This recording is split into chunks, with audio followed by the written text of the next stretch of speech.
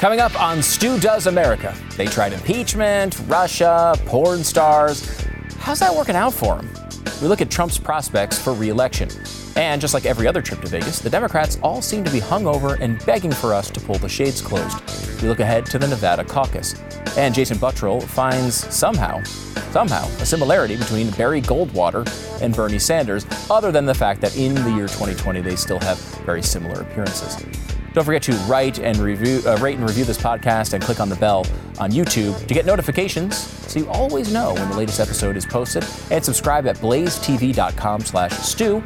You'll save the $10 with the code Stu. And make sure to use the code because every time you do, a notification pops up on Glenn's phone, and I refuse to tell him how to turn it off. Stu Does America. Tomorrow, voters in Nevada abdicate their brothels and participate in something much more unseemly, the Democratic caucus. I don't mean to compare brothels and Democratic politics, of course. First of all, brothels are much, much, much more entertaining, I've heard. It's a lot harder to buy somebody in a brothel. And of course, the gonorrhea rate is way higher in the Democratic Party. I mean, it's just science, people. It is. If you ever find yourself in the hotel where the DNC is happening, remember, legal sex workers are at least required to get themselves tested. Can't say that for your average Democrat. The more you know. We'll go into what happens in Nevada here in just a little bit. But the question is, should you even pay attention? Should you bother? Who cares who the Democrats are nominating? And honestly, does it even matter who it is in the end? I think you should pay attention. First of all, if your team is going to the Super Bowl, you're going to want to watch the other conference championship game. You want to know who your team is playing, right? Secondly, if you're watching, this is the time. This is the time that Democrats make the mistakes that show up in Republican commercials 6 months from now. Why? Because they're trying to please voters that think AOC is a conservative sellout at this point. They're desperate panderers in their most desperate pandering times. They all see the chance to rule the world kind of slipping from their fingers, and they'll say or do anything to hang on. See the last few weeks of the Beto O'Rourke campaign. Whoever is going to face Trump in November is currently in a battle in which O'Rourkean tactics actually seem like a good idea, and that makes for incredible, delicious, entertainment. But does it matter who they run? Increasingly, the answer is getting closer and closer to no. Why? Donald Trump, believe it or not, is in a better position than he's been in his entire presidency. The Trump surge is real. And whether they tell you or not, the left is legitimately terrified by it. Now, look, there are a million places you can go to in conservative media that will tell you that Donald Trump is an indestructible superhero who will win in November by over 100 points. But that ain't me. I mean, I figure that, you're all big boys and girls and you prefer the truth over an erotic feelings massage via podcast. Anything can happen in these elections when it gets down to a one-on-one battle. Trump maintains the advantages of an incumbent, which are incredibly beneficial, but he can lose this thing. He might lose it with events out of his control, like a poorly timed economic downturn, and he can absolutely still beat himself. There's a part of me that thinks he likes that. I mean, he might just actually start shooting people on Fifth Avenue just to see if he can pull it off. Then, the night before the election, he releases a dozen crocodiles painted with Trump 2020 logos at a local elementary school, and he posthumously pardons Jeffrey Epstein, and then he announces that Epstein is not actually dead, he's alive, and his new running mate, and instead of releasing crocodiles, he's decided to just release Jeffrey Epstein in the elementary school. Imagine the faces of the MSNBC anchors when he actually still wins by 8 points. But anything can happen. So let's look at the actual evidence as we stand right now. Back in December 2017, Trump was at the low of his entire approval rating, 36.4%. Since then, Trump has seen a slow and generally steady-ish improvement. There have been some negative news cycles mixed in there, but honestly, it's been going in the right direction for a while. To be clear, these numbers aren't historically great for past presidents per se, but it's also 2020 and everybody hates each other, to the point you can't walk by a nursing home without being chased down the street by violent, marauding gangs of great-great-grandmas on scooters. Happened to me 4 times last week. So despite a deep split in the country, Trump is now at the high point of approval in his entire presidency, with the exception, of course, the honeymoon period right after inauguration. Now, the last incumbent to lose an election was George H.W. Bush in 1992. Trump's approval is significantly better than Bush at this time in his presidency. As Bush came off the approval high of the first Iraq war, which, like Guardians of the Galaxy, was way better than its sequel, he fell to 37.7%, over 6 points below where Trump is today. How about the prediction markets? Well, forget what you hear in the media because, we'll just find out what people actually think when they're putting their money where their mouth is. This is the chart for Predictus contract for the re-election of Donald Trump. As you can see, it's going up, up, up, up, up over the last 90 days. Despite or possibly because of impeachment, Trump is now up from just above 40% to a 55% chance of being elected.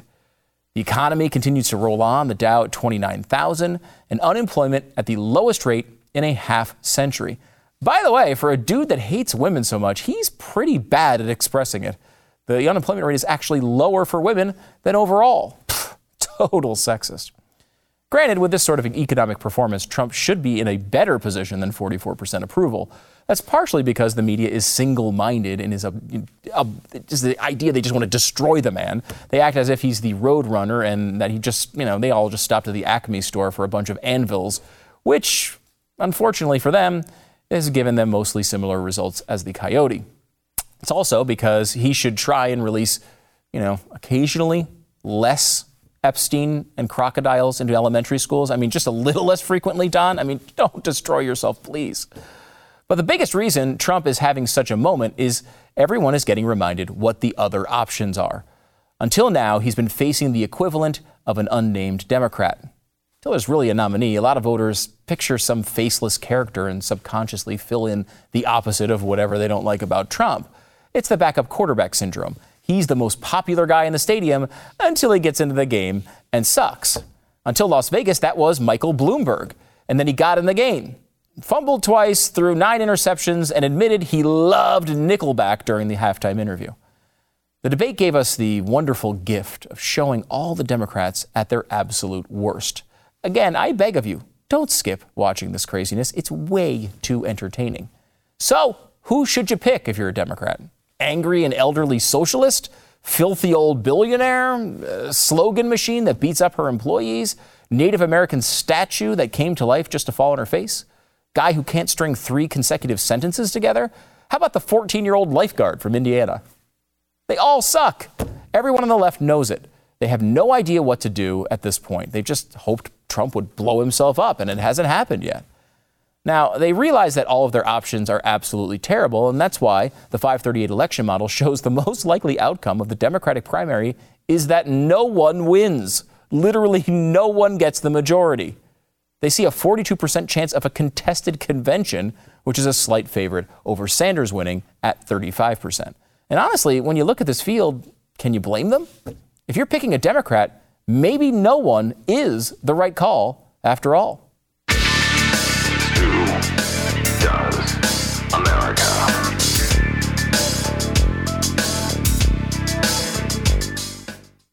Well, Michael Bloomberg was in the debate the other night, and it didn't go all that well for him. I don't know if you noticed that.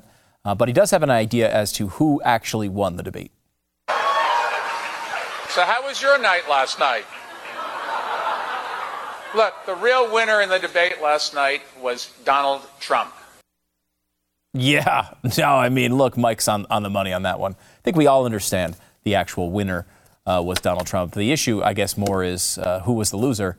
And he's pictured right over there, Michael Bloomberg, unfortunately, for Mike. I think this is one of those situations where Mike thought he could deal with all the other candidates like he does all of his workers. And I don't mean sexually harassing them. He just figured it's easy, right? When you're a billionaire, when you say things to people that you disagree with them, they just go along with you. That's what happens. And that's what probably everybody in his campaign is doing right now. And he thought he could get away with this non-disclosure thing, which did not go well for him at all.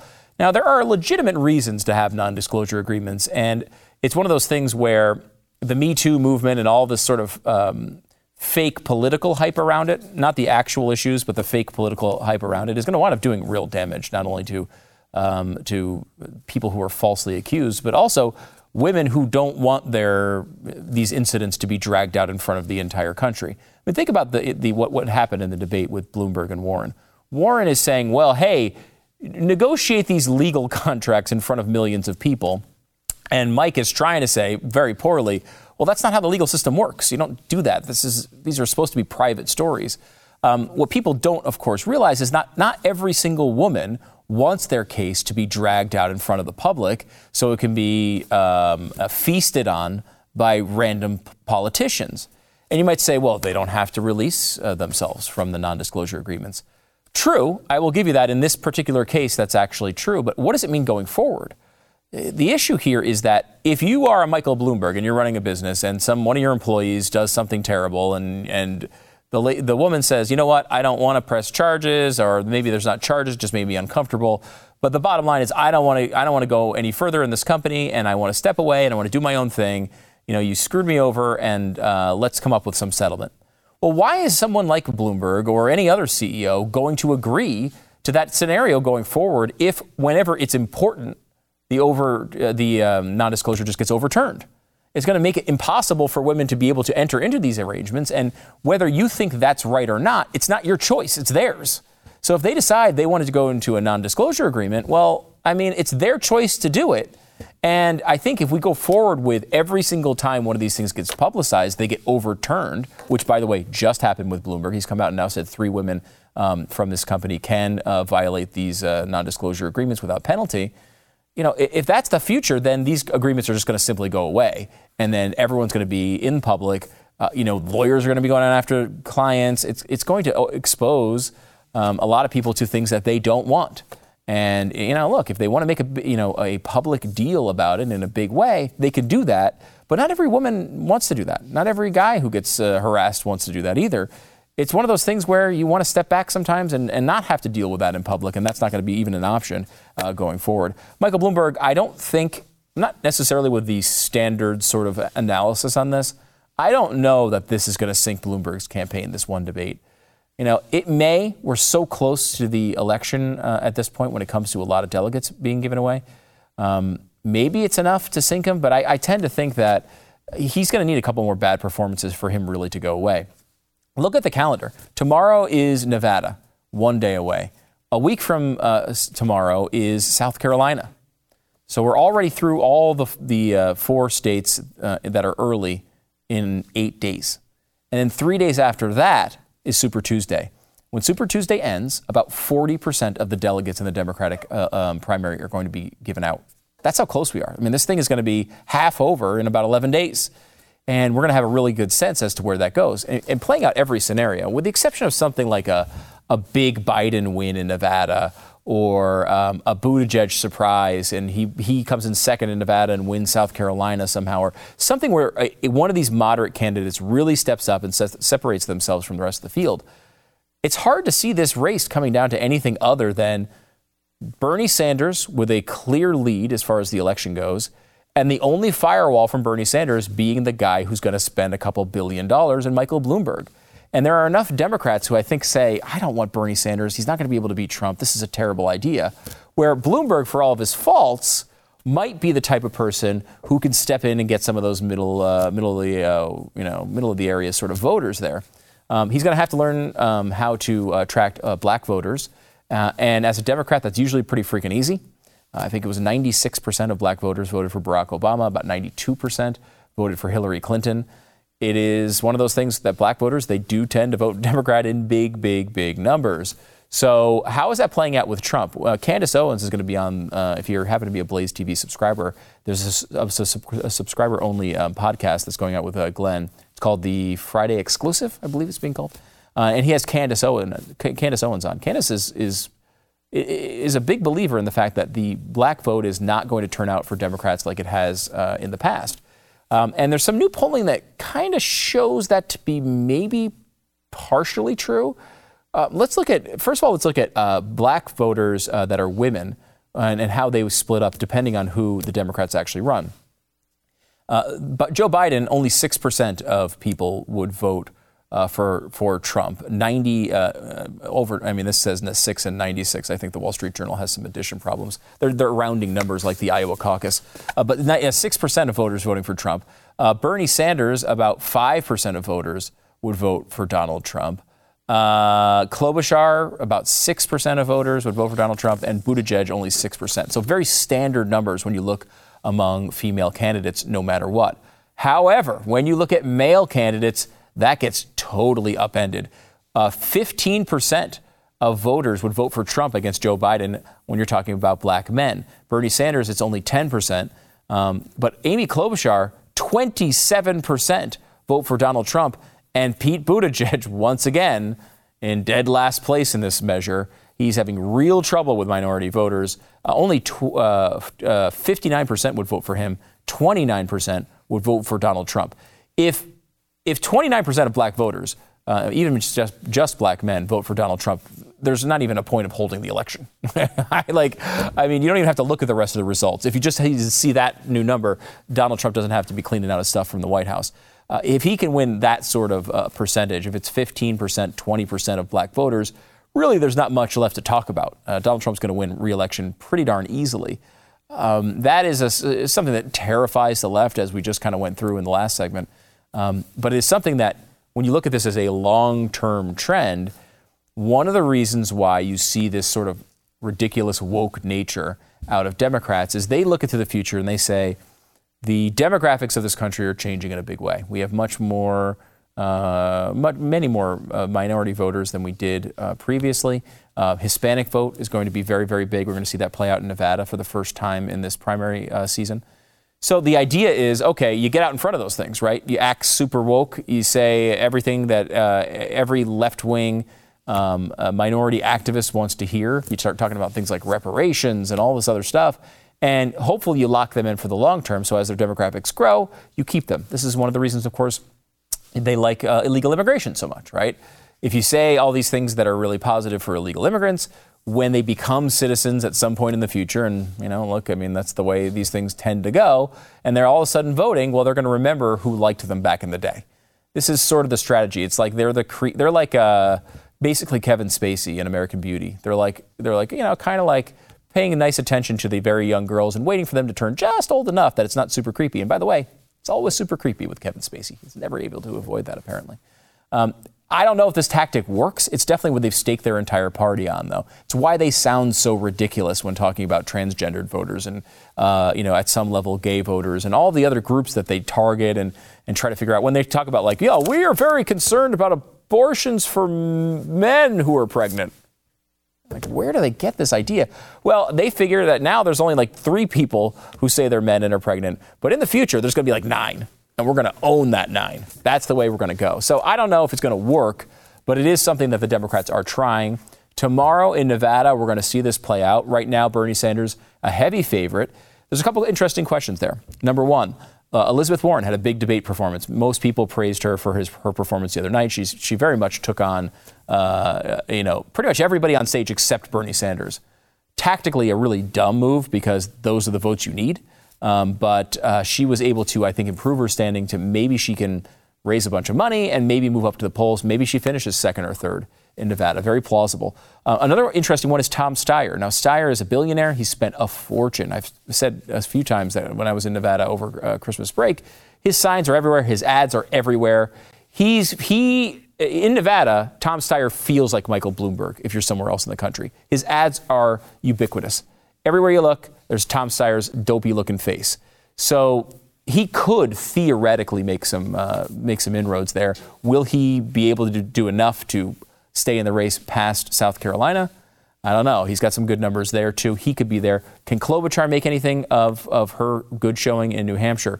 Can Pete Buttigieg, who leads the race right now? I remind you, Pete Buttigieg is technically in first place in this race right now. If he could win Nevada or come in second or third in Nevada, even in a strong way, maybe he stays alive. We'll have that sort of sorting out process into South Carolina, where Biden is that's really his last stand. He needs to win there. Will a moderate candidate come out of there? That is kind of the big question. And then if not, you will have a Bloomberg-Sanders sort of race, which is a bizarre place for us to be, because it wasn't just a good line by Pete Buttigieg in the debate, and it was a good line. But it's true. Right now, the Democrats are pretty much looking at not running a Democrat.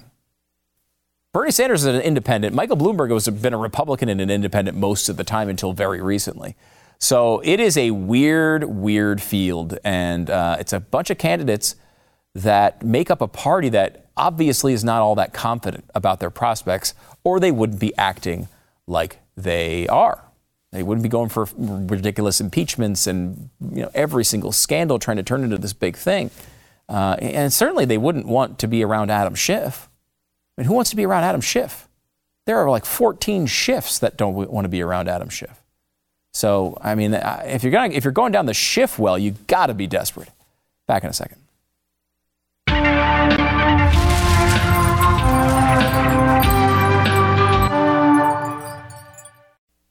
Bernie Sanders has been compared to a lot of things. The old guys in the balcony on the Muppets, for example. On this show the other day, Creed Bratton from The Office. And a significantly more attractive Rashida Tlaib. But there's another comparison that might be a lot more telling. Joining us to discuss is chief researcher and head writer of a TV show starring someone named Glenn Beck. He's also celebrating the 25th anniversary of his gangster rap CD, JB from the Streets. Available now. Welcome, Jason Buttrill. Thank you. It's a great CD, by the way. I appreciate it. I worked hard on it. You did. So, Bernie, I think you have an interesting kind of direction here, and I hadn't heard it before. Because Bernie is, he is a disruptive character in his own party, in his own movement. He's moved the Democratic Party so far to the left, it's barely even recognizable to even what it was when Barack Obama was rising to power. And this kind of reminds you of something else from history. Absolutely no one's ever made this comparison before, I guarantee it.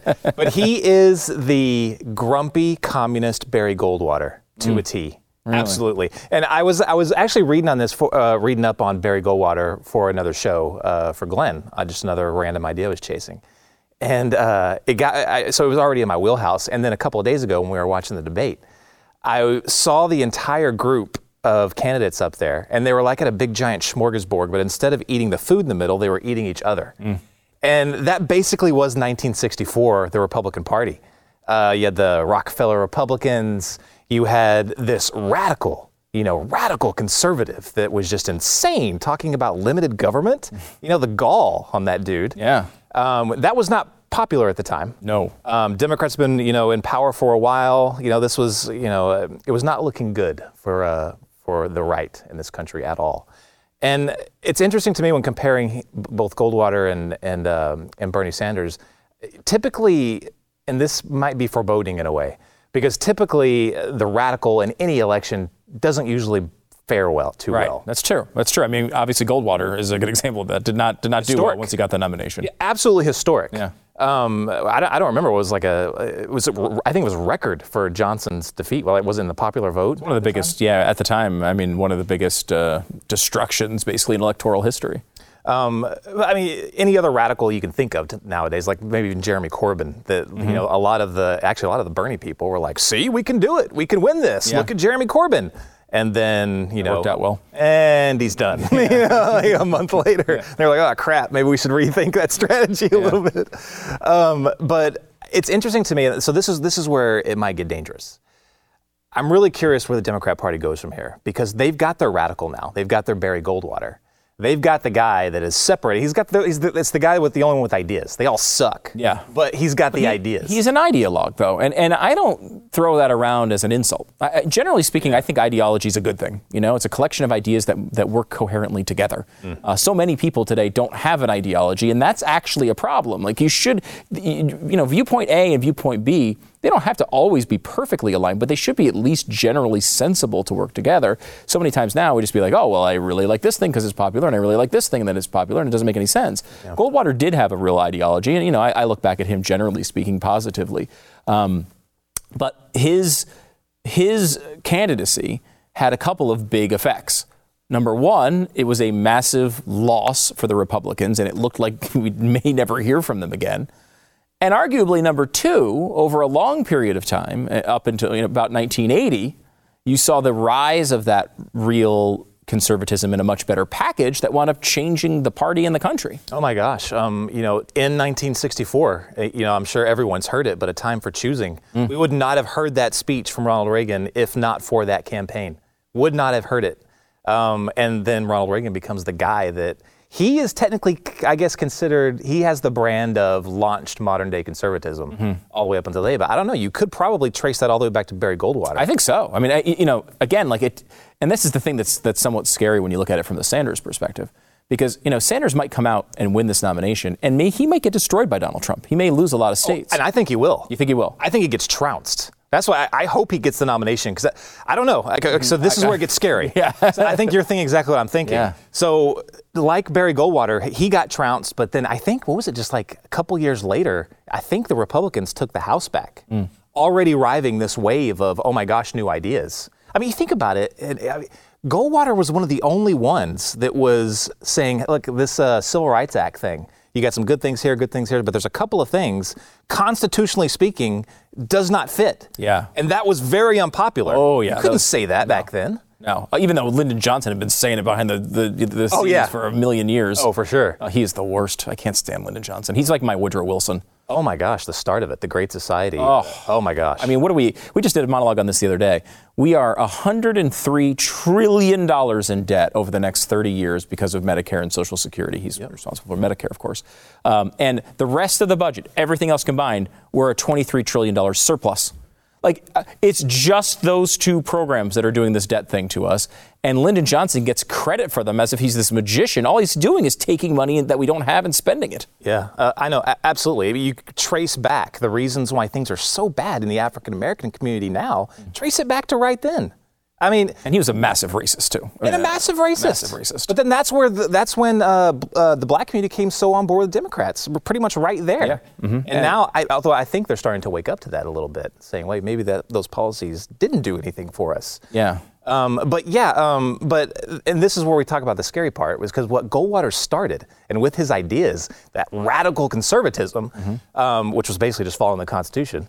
And saying it's okay. Right? It's saying, you know what, this is good. We can have a limited government. We don't have to coddle everybody through their entire lives. There's something, and it's the same thing happening with Bernie now. Socialism has been a thing. Republicans have tried to pin on Democrats, I believe accurately, they would argue not accurately, for 50 years or 100 years. Republicans are trying to say Democrats are socialists for how long? And now the faces of their party, Bernie Sanders, Alexandria Ocasio-Cortez, Ilhan Omar, Rashida Tlaib, these people are unquestionably and many times members of the Democratic Socialists of America. And now it's suddenly kind of feeling a little bit okay for Democrats to admit it and say that they are socialists, as Glenn has pointed out many times, taking the mask off. So what does that do? Will the Goldwater effect of, from the 60s up until 1980, is that what we're seeing right now? Now, if I think that Sanders gets trounced, and it's such an easy way. He's so easy to combat, or to get on a debate stage, and he'll be able to put him down, I think, very easily, because Donald Trump, all he has to say is, look, things are going great right now. Everything that's happening right now, the economy's doing good, record unemployment across all levels. Mm-hmm. And so if you agree that that's good, this guy wants to upend that entire system. Mm-hmm. He wants to completely upend it. And then Bernie Sanders will make his case for him. He'll be like, yeah, I want to do it. Because he's an ideologue and he believes it. It's not like Elizabeth Warren. I mean, Elizabeth Warren's pretty ideological, but she's not willing to just go down the road. And that's why she's not winning. Mm-hmm. People love the energy's behind Bernie because he's willing to say, you know what, screw you guys. Yes, socialism it is. This capitalism thing is not working. And I'll tell you that from my summer camp house. But he will say it is working. Or socialism will work in a way that capitalism won't, and that connects with people because he's unashamed. Yeah. In the same way, in this at some level happened with Trump, right, where he came out and said, you know what, it's okay to say we shouldn't just open up the borders. It's okay to say, you know what, I'm proud. I'm Lee Greenwood. I'm proud to be an American. I'm going to NASCAR with my big limo. I'm going to drive around the track. He made it feel like that isn't something you should be embarrassed about, and that takes it a long way. So where does this go? Does Bernie get this nomination, number one? Number two, if he does, you think he's going to lose, but how sure are you of that? And number three, is this the start of a bigger movement that we see develop over the next couple of decades? So I'll try to answer all those. I think he does get the nomination, which blows me away because I thought Biden could sleep his way through this. Remember, I've said that multiple times. You have, yeah. I'm blown away by that. I was wrong. But I think he gets it. I think he gets utterly trounced in the same manner as that Goldwater did. I think that middle America is not voting for a socialist. So I think those people that are on the edge, that could either go Democrat or they go Republican, they're like, screw that. I'm not voting for socialism. I don't like Trump, but I'm voting for him anyway because it's better than the alternative. Yep. So I think likely. Right. So I think he gets destroyed.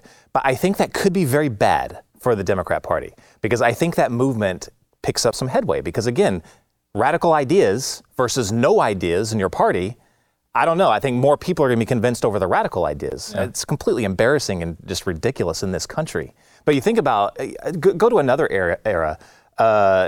You had 8 years of Bush, you had 8 years of Reagan and 4 years of Bush. Mm-hmm. You have 12 years of the Democrats just getting utterly shellacked and destroyed.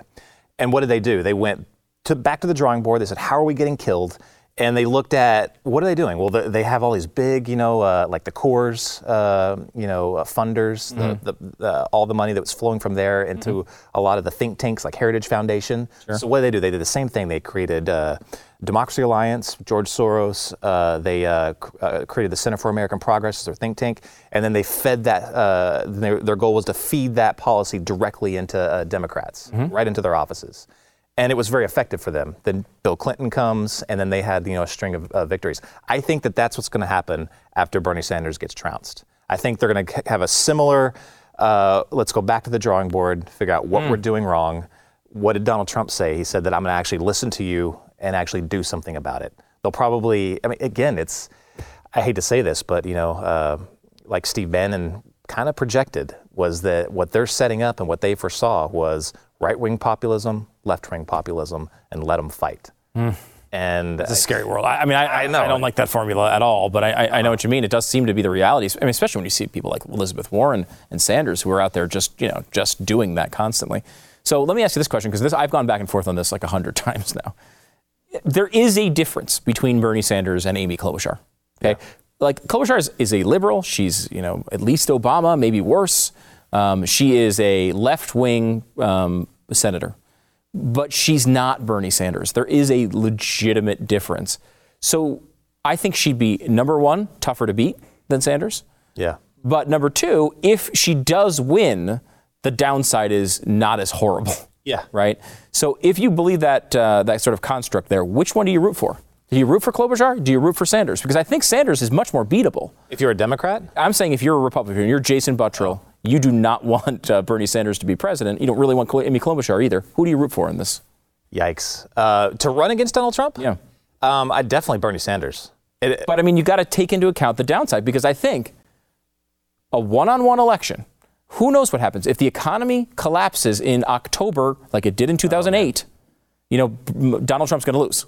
No matter who's president, you're not going to have a chance. If we have a terrible attack and the thing goes down to the stock market goes in half or whatever the heck the thing is, who knows with Trump too? Trump has his own issues. Occasionally he's a tad erratic.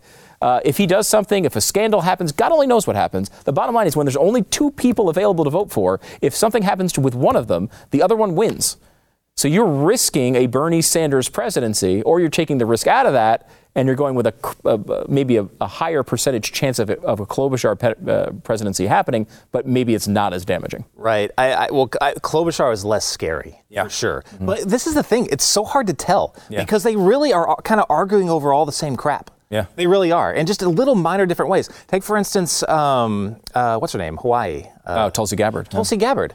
Everyone is like, hey, she's the ultra moderate. She might even be a Republican. Right. I'm like, have you looked at where she's at on the issues? Yeah. Did you know that she turned down a position at the DNC to go be Bernie Sanders' running mate, for crying out loud? Yeah. She was the state chair for Bernie Sanders in Hawaii back in 2016. Not exactly a right-wing thing to do. All right, Jason Buttrill, we got to run. We're running really late. You can, of course, catch Jason on News and Why It Matters a lot, and also on Glenn's program. Jason, thanks for coming on. Thanks. Oh, and don't forget the CD. Buy it. Mm-hmm.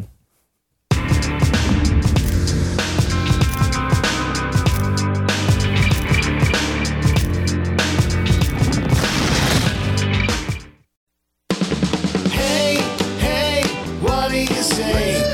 How is Alexandria a victim today? Well, it's a day, so Alexandria Ocasio-Cortez is a victim of something terrible, because that's one of her most defining characteristics. She's always the victim of somebody. It's never her fault, and it's always somebody else doing all the terrible things to her. Today, it's not that she's a victim of her garbage disposal like a normal day. Today, she's a victim of her own political party. That's right, they've been super duper mean to her. You see, Alexandria Ocasio-Cortez does not believe the Democratic Party is left enough.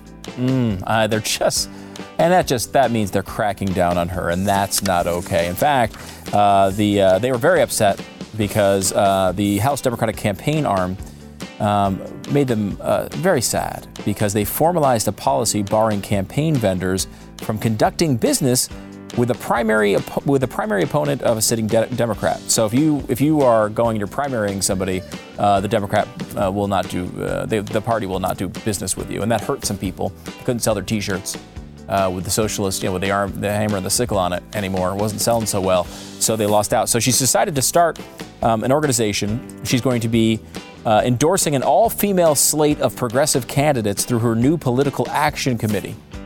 Now, of course, as you know, super PACs are evil unless they're doing the thing you want them to do, which is, of course, a very, very standard fare as far as that goes. We have, a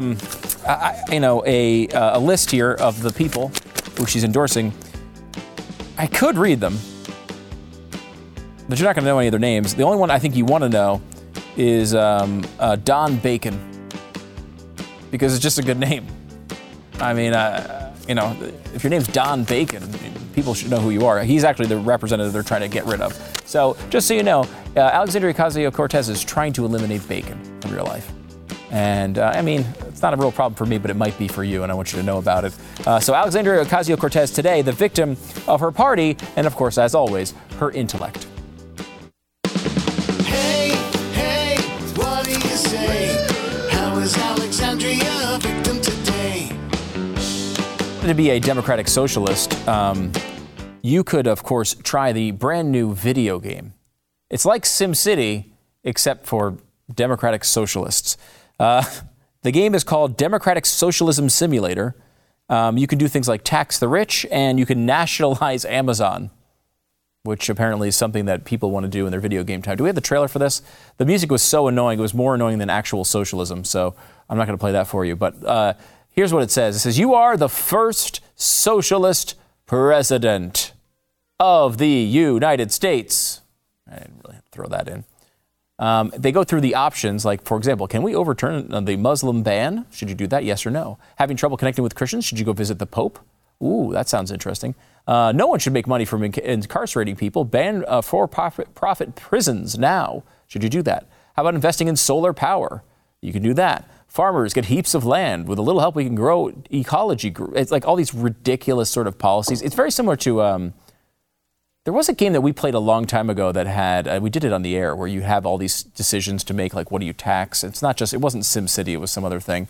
But now we're getting to the point where you're going to actually simulate socialism, which, I don't know if anyone's noticed this. They've tried to simulate socialism before. Every time it ends up with a bunch of people dead. Video games kind of fits better than in real life. Keep it in the video game world. I'm completely fine with it.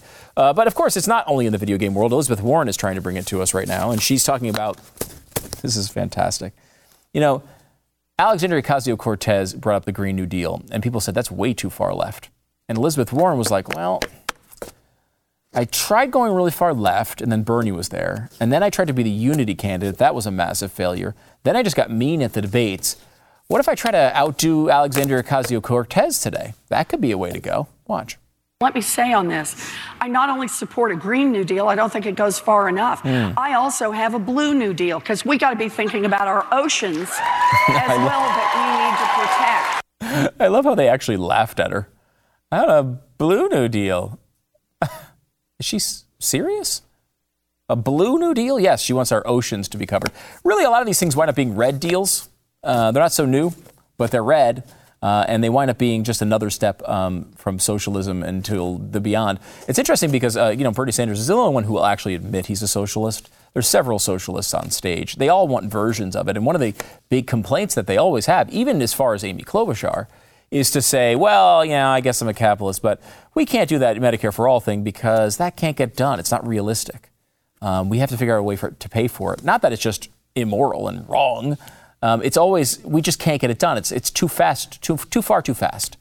I have a bigger problem with it than that. But here is Elizabeth Warren, who now wants to do this big Green New Deal and a Blue New Deal. I'm sure this is going to make her go up the charts. She has improved a little bit in the polling. She did very well in the debates by everybody's reviews. And she probably at this point has raised enough money to justify her campaign for another short time. She also is having an issue, though, trying to harvest all of this cash. Now, Elizabeth took a very strong stand early in the election cycle when she said, I'm going to be the one, I'm not going to take one dime from super PACs. You know, we just talked about the PAC that Alexandria Ocasio-Cortez is starting.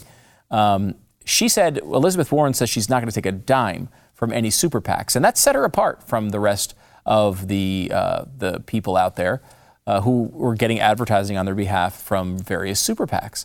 And this principled stand, I mean, it was a huge principle. You have to understand, she felt this to her core, okay?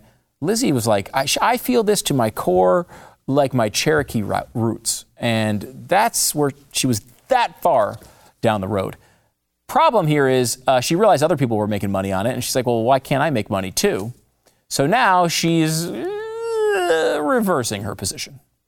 You said on your website that you would, and the word you used was disavow, any super PACs that were formed to support you, right? You've talked about your grassroots fundraising. Now there's a super PAC here in Nevada that's actually been spending six figures on your behalf. And this morning you were asked about it. You didn't disavow the group. Did you change your mind on super PACs overall? So from the first day I got in this campaign, I said to anybody who runs for president, let's do this without super PACs. Let's all agree, before they've gotten into it, before people have invested money in this, let's all just agree. We will all say no super PACs. There you go. Nobody took me up on it. So I tried again, and I tried again, Wait, and I tried again. You tried again. So. And what was the answer over and over and over? Not a single other candidate would agree with me. Okay, and? So I haven't changed my position. Look, if the other candidates would all say, you know, you're right, let's do the primary from this point forward without super PACs, I'll lead the charge. Let's do it. Let's all disavow super PACs. Let's make this about the money that goes through our campaigns. That's what I'd like to do.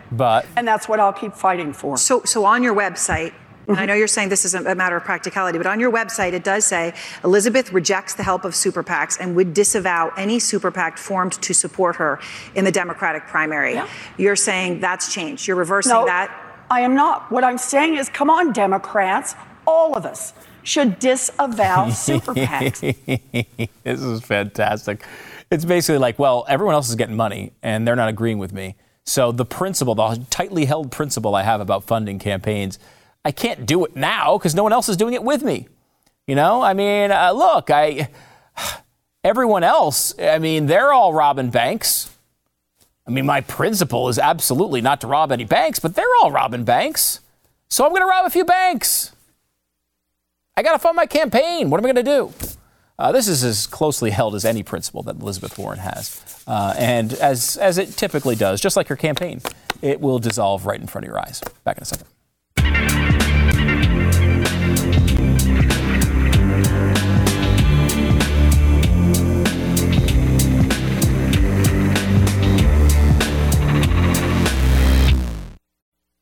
This weekend, take some time with your family, hug your kids, spend some meaningful time with them. Just do it the right way, which specifically is after you would subscribe to blazetv.com/Stu using the promo code Stu. You'll save $10 there. You can spend that on your family if you want, or subscribe for free on YouTube as well. We'll see you Monday talking about Nevada and the caucuses and what happened.